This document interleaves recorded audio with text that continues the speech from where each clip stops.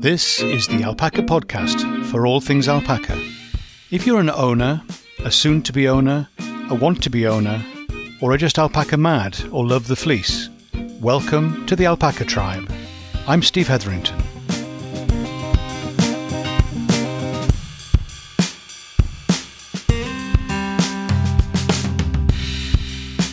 Hi, Steve here, and welcome to the podcast for alpaca people. That's you. Great to have you here. Thanks for coming and staying.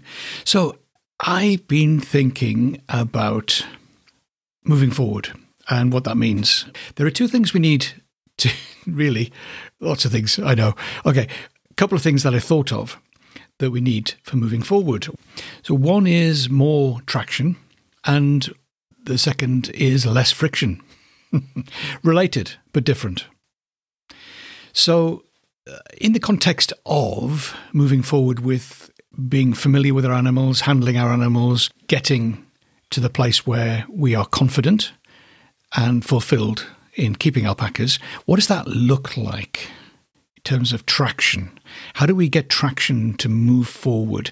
Well, we need to know what we're doing, at least enough to get started. And we also need to reduce the amount of friction. Friction gets expressed in lots of different ways. Some of this is in the way we interact with the animals, and some of it is having the right tools available. So in the right space, the right way to move animals in terms of gates, fences, catch pen. Oh, my favourites. Catch pen and a handling helper. Things that we can do to make our life easier. Just want to share an update on the valley and what's been happening with the girls. And then I'll pick this subject up again at the end about traction and friction. Here we go.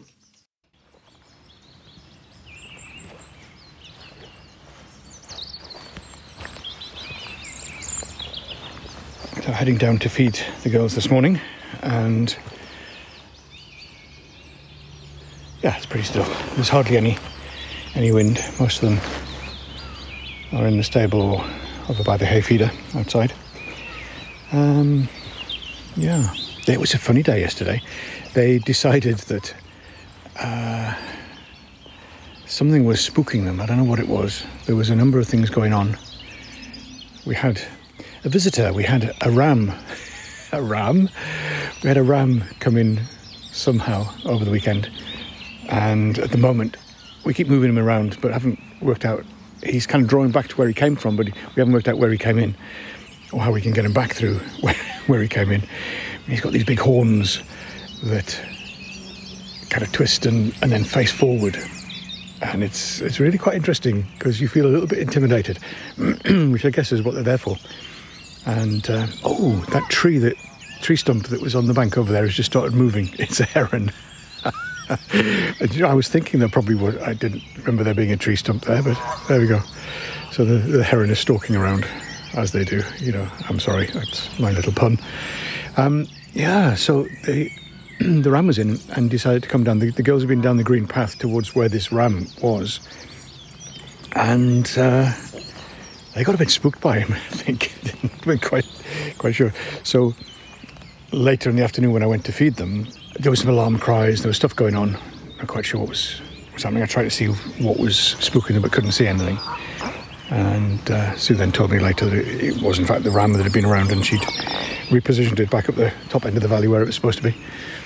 So it was windy, and they were doing they'd been in the brambles again. So one of the little ones had this big piece of dry, crispy bramble wrapped into fleece and around, and it was a bit of a challenge. So I kind of cornered them slightly up near the corral fence, and then somebody behind me, there's a number of them, I was taking some food up and interrupted my journey, and somebody who was behind me then started getting upset and started spitting at me. So I had this alpaca behind me, obviously unhappy and spitting. So I had to change my shirt. So and my elbow got covered as well, but there we are. So I managed to get the bramble off, and then I turned around to work out who it was, and it was little Dit.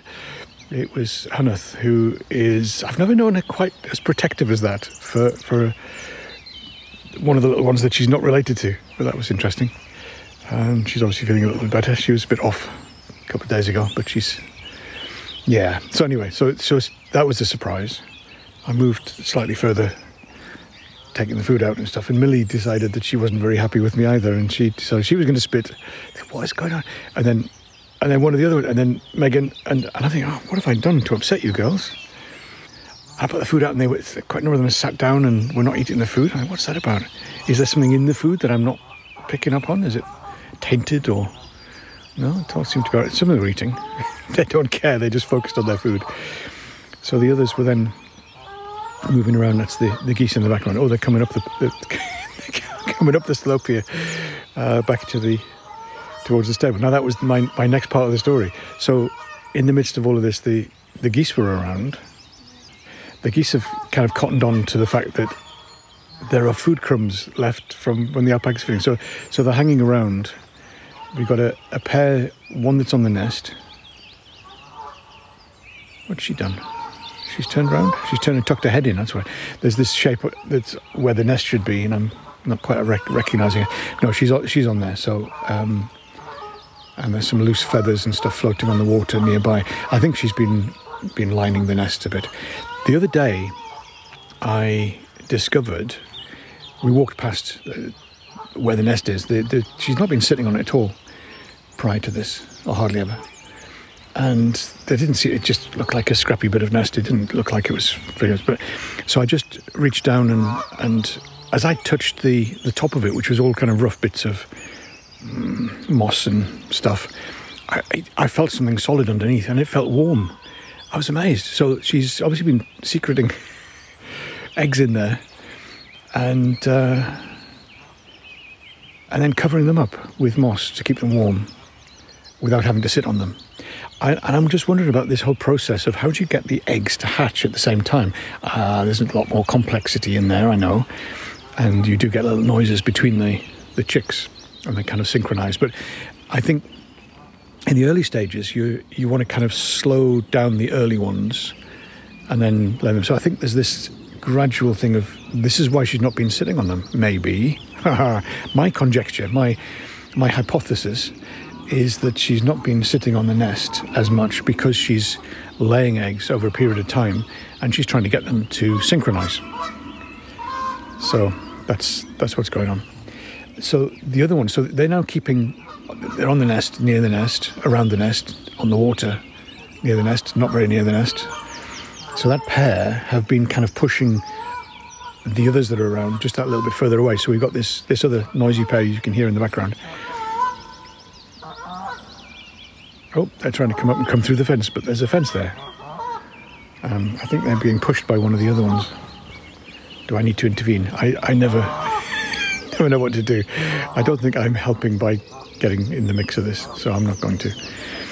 So they've been around, and yesterday they waited till I went, but then they were feeling around the edges of the troughs and the little crumbs and things that the alpacas had dropped. And the alpacas were giving them a little bit of a wide berth, but essentially were happy enough for them to be in the middle of where they're feeding. So we've got robins and what's that down there? I think that's a chaffinch down there, far in there. Oh, that was interesting. Oh, you sweetie. So one of the male robins, I'm assuming it's a male robin, has just been off, found some food and brought it back and fed his wife. So there's a pair of them. I saw them the other day. At this time of year, robins will not be close to each other because they're much more territorial. But these two are really physically close. They're going to be nesting somewhere. That's interesting. I wonder where they're going to be. Keep an eye on that. So they're around each other, and kind of the male seems to be feeding the female every now and again, which is interesting. That's just a pigeon leaving. So yesterday we had 4 pairs of geese around. What's all that about?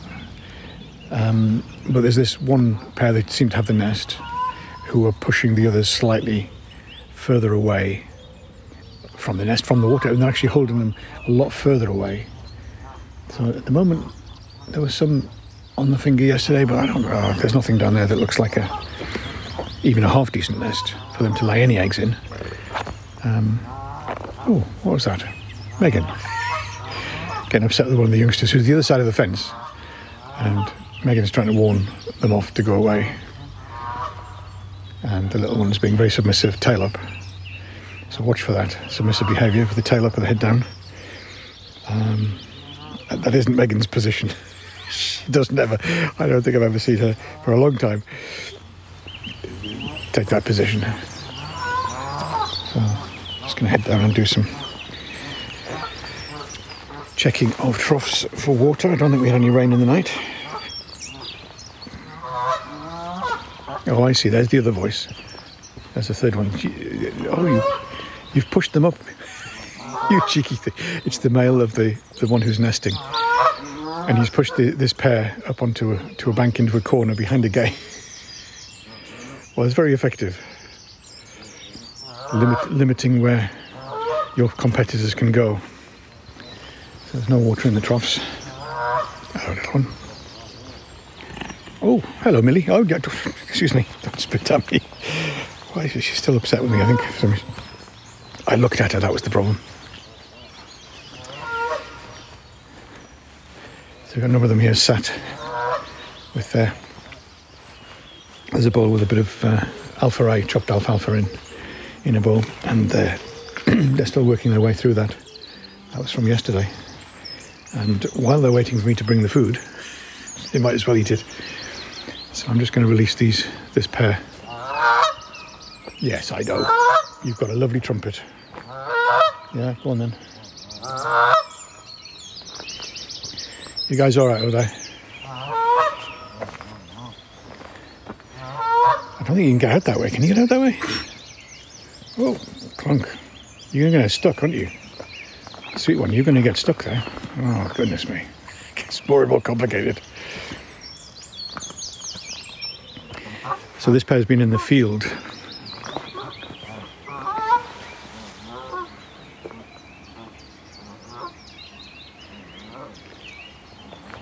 So we had some rain, which is really good for the grass, but it's doing nothing for the lake, which is going down and down and down again. So it feels quite early. Oh, they've worked out how to escape from this corner. Oh, they're so happy with each other when they achieve something together. Oh, now they're heading off into the field. Quick. Come on. He's coming. Let's get out of the way. They are funny the way they walk. They kind of toe in, and they've got these big feet, and they kind of waddle anyway. But they roll as they walk, and they put the feet kind of come around. I'm sure when they're swimming with the feet underwater, that it actually works really well, and it's a very efficient way of driving, getting a lot of power driving their feet through the water. But it looks odd when they're on land. It's not their native position, but they spend a lot of time grazing. Good morning. Good morning, girls. How are you? Yeah? What? What do you think? What do you think?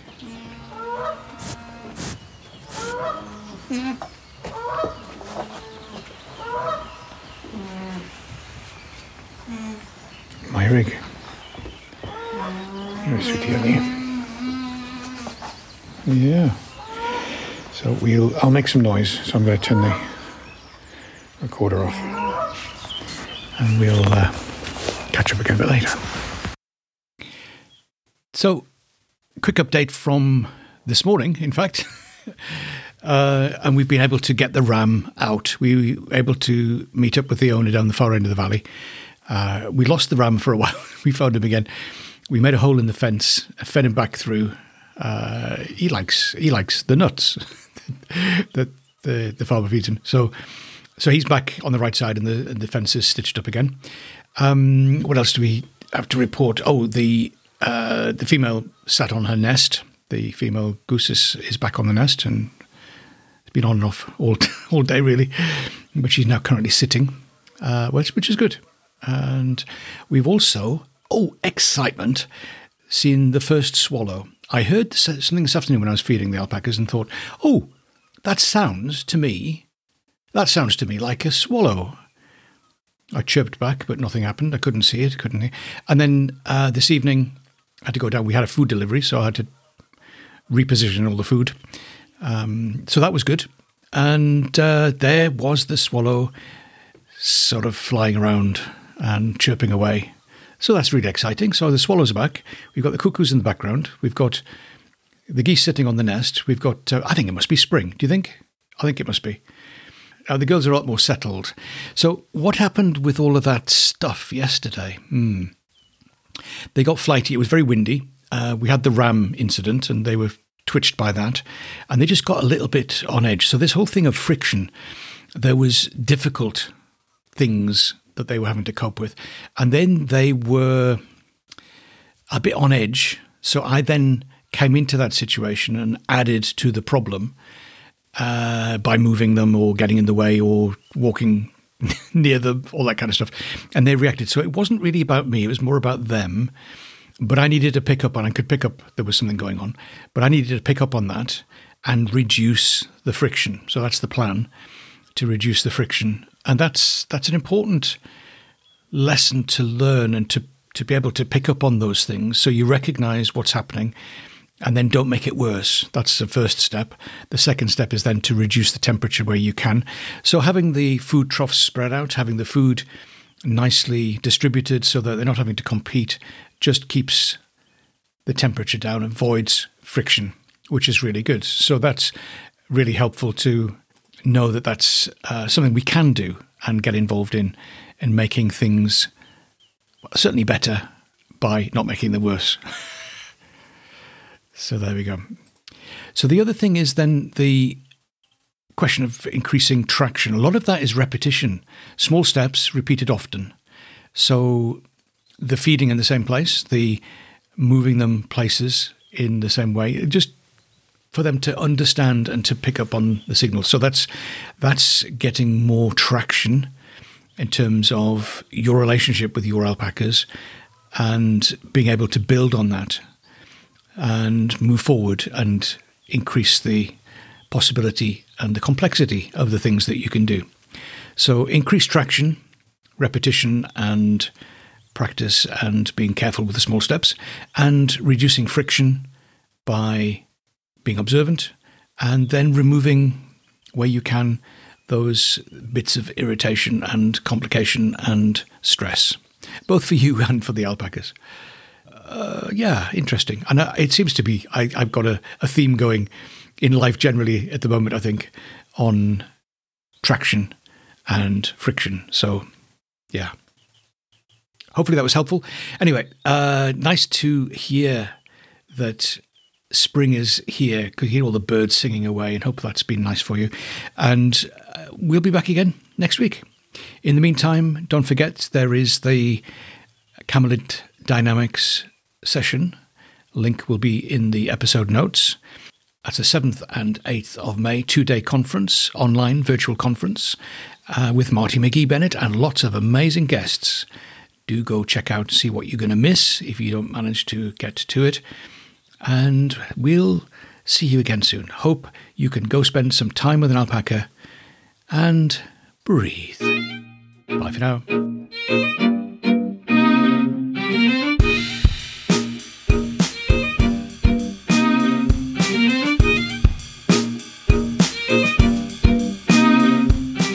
This is the Alpaca Tribe, and I'm Steve Hetherington.